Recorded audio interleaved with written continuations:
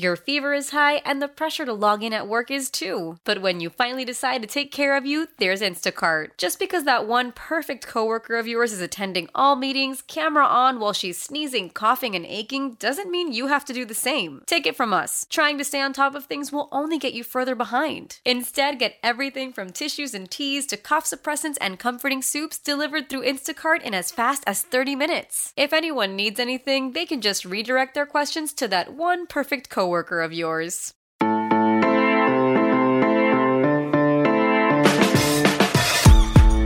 Good morning. It's Tuesday, June 9th, and you're listening to the College Football Daily. My name is Trey Scott.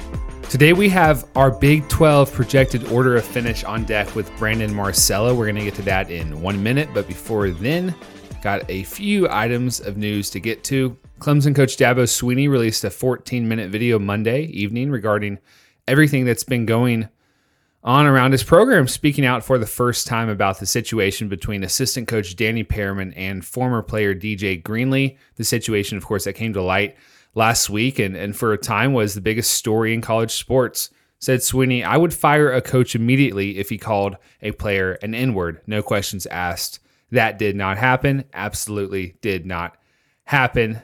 And additionally, Swinney denied that he discouraged his players from attending a sit-in in 2016 and addressed the photo that had circulated this weekend in which he was wearing a Football Matters t-shirt, which many consider to be a tone-deaf outfit choice in these times. And Swinney said he did not mean anything nefarious by that shirt. The entire video is up on Clemson Football's website. I encourage you to go watch it if you want to get more information on that. One other piece of news, this is the first item of good news we have had in a long time, it feels like, but the NCAA Football Oversight Committee has prepared a 4-phase plan for the season that includes a 6-week period of mandatory workouts with walkthroughs in July and preseason camp beginning on time, pretty much in early August.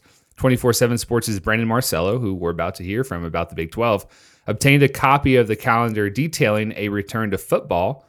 And it's, of course, our first real return to football after sports were placed on hold in mid-March thanks to the coronavirus pandemic. Here's how this is all going to look and all going to work. If your team starts its season on Labor Day weekend, which is most of you, then they can begin working out with their players in person as early as July 13th. It's going to be hot, but that's on time. That's well before, a few days before we said the players needed to be beginning workouts officially with their team to have an on-time college football season. So that's great news. And if your team plays in week 0, you can practice on July 6th. And then footballs and drills, they said, is that going to be okay with the sanitation habits? And obviously just, following protocol, because in the summer, these are all voluntary usually, but players and coaches will be allowed to use footballs in drills as early as July 24th as they run walkthroughs and meetings totaling 20 hours per week. Preseason practices can begin as soon as August 7th for those teams beginning the season over Labor Day weekend. So, of course, the first phase of the plan is already underway. Football players are returning back to campus. They started returning on June 1st for voluntary workouts, and of the 65 schools in the Power 5, 51 as of Monday have started or scheduled their voluntary workouts. Players are getting back to campus. They're getting tested for COVID-19. Now they're about to start, or they've already started, in many senses, their voluntary workouts. And now we have a really positive on-time map for actual football regimented work. Let's talk to Brandon Marcello about the Big 12. Introducing the Two-Way V4, where groundbreaking fuel cell technology meets fresh foam cushioning for the ultimate performance. With Fuel Cell, each step feels explosive, delivering unparalleled energy return. Paired with fresh foam, experience maximum comfort throughout the game. Its lightweight textile upper offers support and breathability without sacrificing agility. Whether you're hitting the clutch shot or locking down the opposition, the Two-Way V4 gives you the tools to play at a high level. Learn more and purchase the Two-Way for yourself at newbalance.com. All right, Brandon Marcello, it's time to talk the Big 12. Only 10 teams actually to sort through. This looks to be an interesting year in the conference. And the way you've got right now, the projected order of finish Got some bedlam maybe decide in the Big 12 race in 2020. Tell us all about this. Yeah, I love it. I want to see it. But I also think it's going to happen.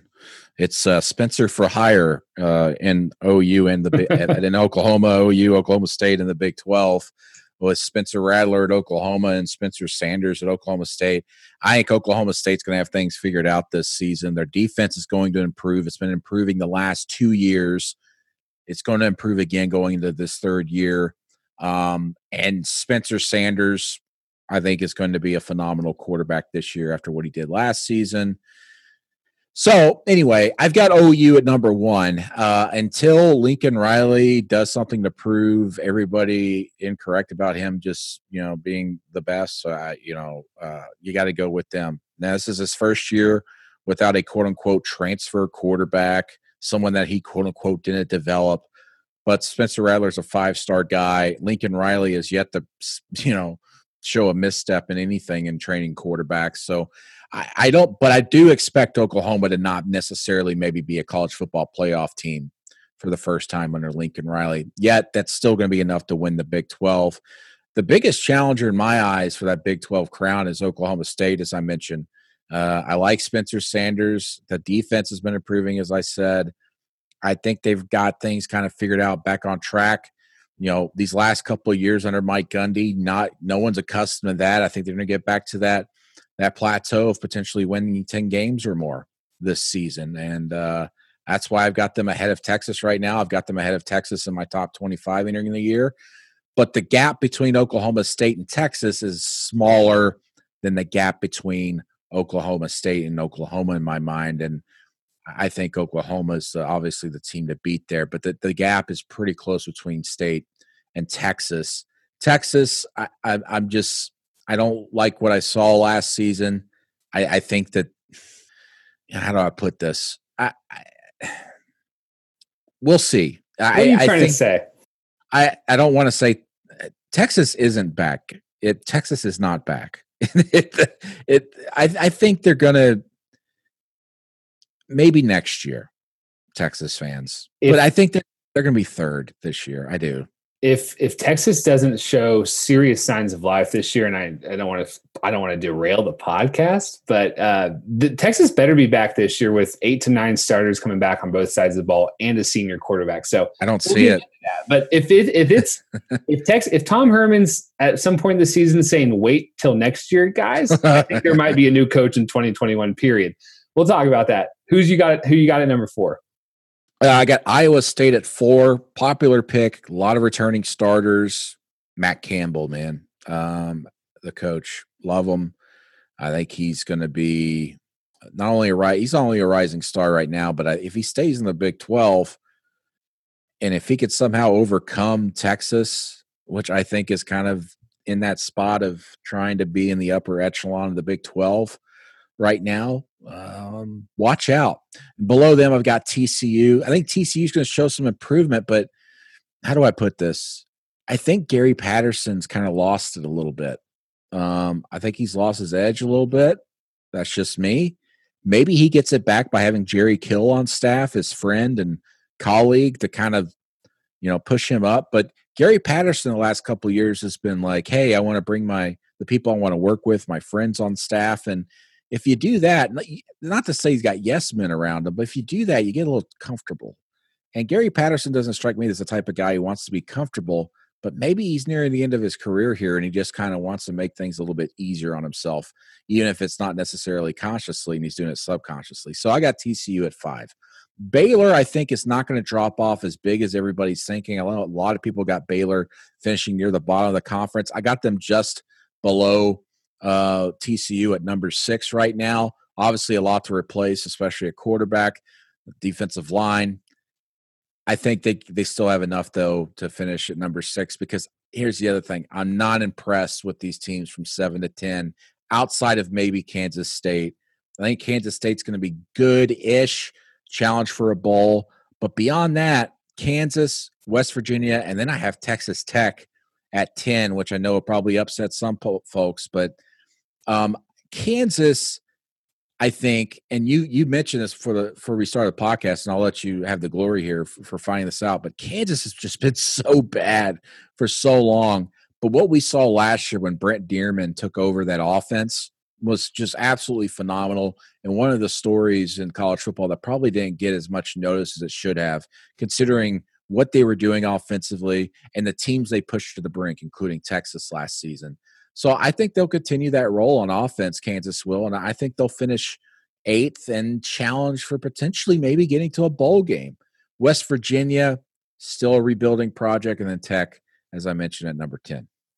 An 8th place finish for Kansas would be their highest finish in the Big 12 since 2008, and that was several rounds of realignment ago. That's back when they had the Northern Division, the Southern Division. That's back when Missouri was in the conference, when A&M was in the conference. So when you sent me your list, I saw Kansas at 8. I was like, you're crazy. But I kind of looked into it. They did beat Texas Tech last year. I, of course, remember they almost beat Texas.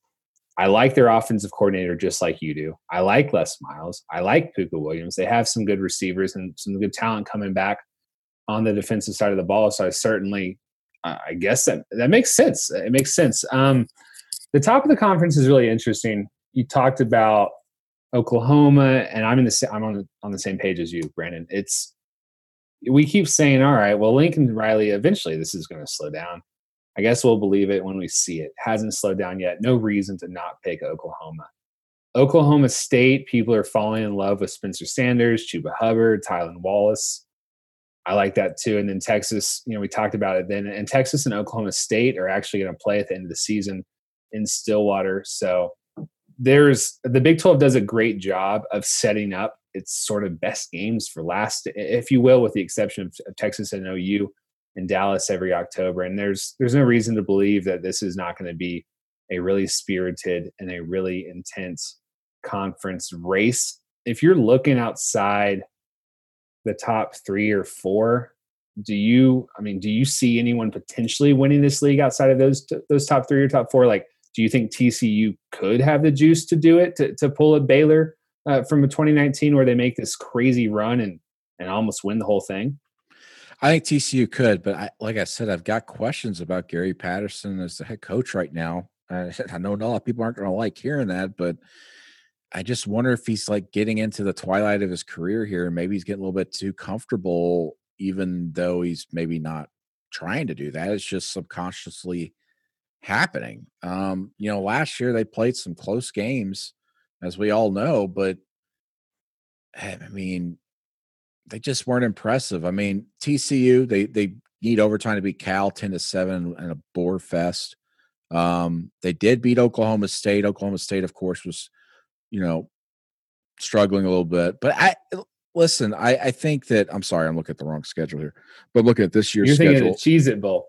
I am thinking of the Cheez-It Bowl 2 years ago. I think TCU is this up and down team, this roller coaster team. They could beat you. They could lose to you. I think, I don't know. I have a hard time this year. Usually we talk about the Big 12 when we say, hey, number 10 will be bad. And usually number 10 is Kansas. But 1 through 8, anyone can beat anyone. And this year, when I look at when I look at your rankings, to me, I think, 1 to 4, Oklahoma, Oklahoma State, Texas, Iowa State.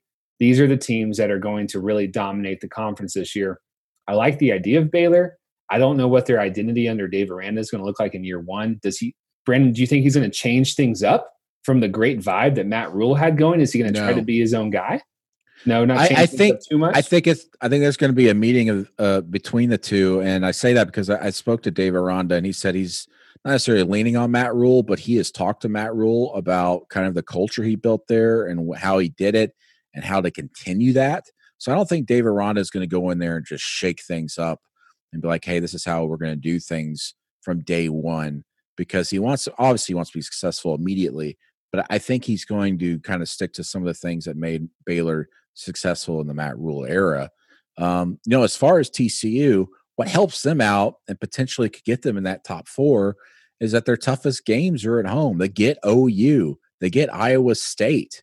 The only thing I see in there is they have to go to Texas, but they also host Oklahoma State. So the toughest game on that slate is a road trip to Texas on November 14th. So potentially TCU can get in that top 4. I'm just not, like I said, I just got some questions about the coaching right now. But having said that, you mentioned Baylor. That's why I've got them at 6. I think that the drop off's not going to be as great as people think, and that's just from talking to some people in the area there. But Gary Patterson, it worries me a little bit that he keeps bringing on these coaches and support staffers and people he's comfortable with. And usually, in schools I've covered, you start doing that, when you're 5+ years into your career or 10+ years into your career now at a school, usually means the writing's kind of on the wall, even though you might not see it. You're writing it on the wall yourself. And I'm not so certain Gary Patterson's going to get TCU back to contending for the Big 12 title, especially this year. Last question for you. Any conversation about the Big 12 in the preseason? You circle a big game on your calendar, and it's Texas OU in Dallas at a neutral site game. I'm wondering what you're hearing or what you're thinking in light of the coronavirus pandemic, what the future is this fall for neutral site games, because that's outside of maybe Georgia and Florida. And if we're just taking Trey Scott's opinion, it's Texas OU as far as the best neutral site games. And apologies for the third person referencing, but what do you expect happening there, Brandon? As far as, I can't imagine that place being fully at full capacity because it's a zoo. And then do Texas and OU come to a situation where they have to play in Norman or Austin? I would think that they would probably still play it in Dallas, but I don't know if I don't think they would, obviously. I don't even know if they would allow any fans in there, to be quite honest, let alone doing 25% capacity. Because as you mentioned, the fair and all that stuff, how do you do that? I mean, I've been there. I've been there before, and there's no way to avoid someone. There's no way to be 6 feet away from someone at all times. Just absolutely no way. So you're exactly right. What do they do there? I don't think any of them would be happy with going to the other, team's home stadium. I think they would just have to play in Dallas still or Arlington and have no one in the stands. Make it like an actual true neutral site game and keep the fans at home. I know that might upset some people, but we also have a little bit of time here to kind of figure that out, because I've said this before. I think week to week things are going to change in college football as far as scheduling potentially. And when we hit October before the Red River Shootout, they may decide, hey, we're going to play this after our regular season games end, to be quite honest. Maybe they push back, championship games across the country, or they try to condense the schedule. If they condense the schedule, does that mean OU and Texas knock off one of their non-conference games, or for that matter, one of their other Big 12 games, so they could just play the Red River Shootout, keep up that rivalry? There's so many contingencies and ideas floating out there. But anyway, back to your point.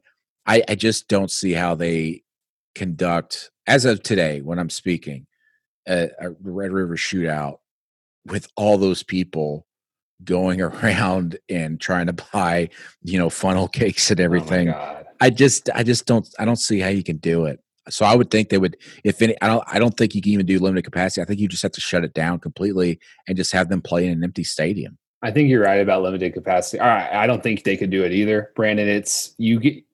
If you've been there and that people listening might say, why are you guys spending so much time about this game being such a problem? Because you can pay to get into the fair on that day. And then look, I mean, I know people in college who did this. You slip a 20 to the attendants outside the Cotton Bowl, which is literally inside the fairground.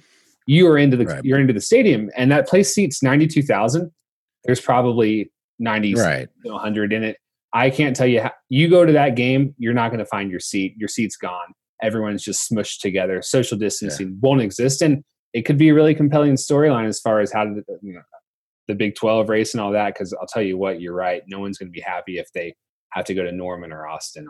Well, maybe it's a situation, because obviously a lot of these decisions, especially neutral site games, they're going to lean more on local health officials than anything. And Dallas had been, and it might still be. I mean, I haven't looked at the numbers. We're still months away, but Dallas had been a hot spot. And that being the home of the Big 12, and talking to Bob Bowlesby, the commissioner, he's like, listen, things might be different here in Dallas.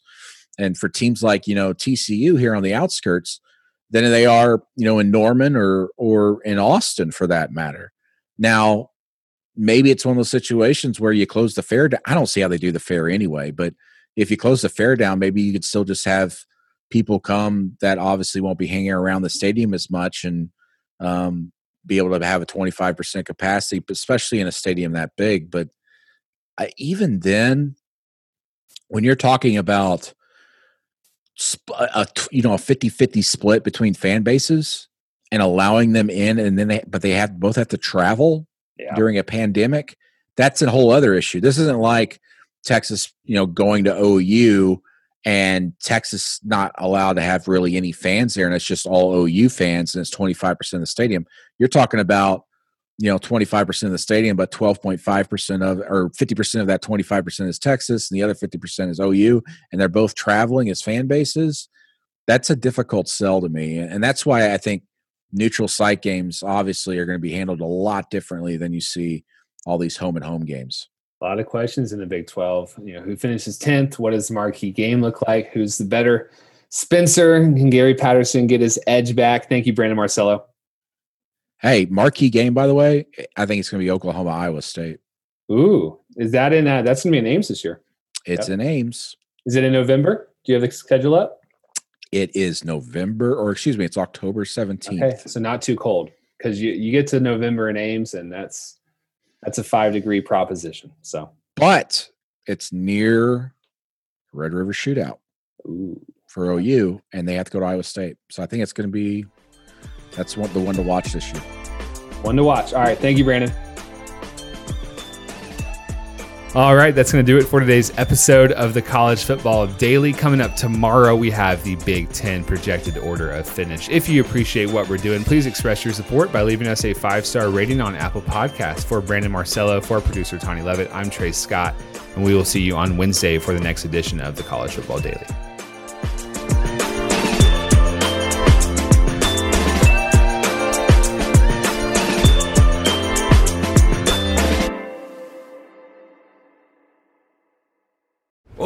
Winter here. If I had it my way, it would stay winter all year long. Short days, wind chill, black ice, and a good polar vortex. Oh, heaven! Wait, is it getting warm in here? Your cold snap is over, Old Man Winter. Spring has arrived. Spring. Spring is here, which means it's the perfect time to get away in the Hyundai you've always wanted. Visit the Hyundai Getaway Sales Event, where you can get great deals on all of our award-winning Hyundai models, like the tech-filled Tucson and Kona, as well as the spacious Palisade. Enjoy wherever you go with the peace of mind that comes with America's best warranty and 3 years or 36,000 miles of complimentary maintenance. But hurry in, these deals won't last. Add more joy to your journey at the Hyundai Getaway Sales Event. Now get 0% APR or up to $1,500 bonus cash on the Hyundai Tucson. Now, during the Hyundai Getaway Sales Event. Offers end soon. Call 562-314-4603 for details.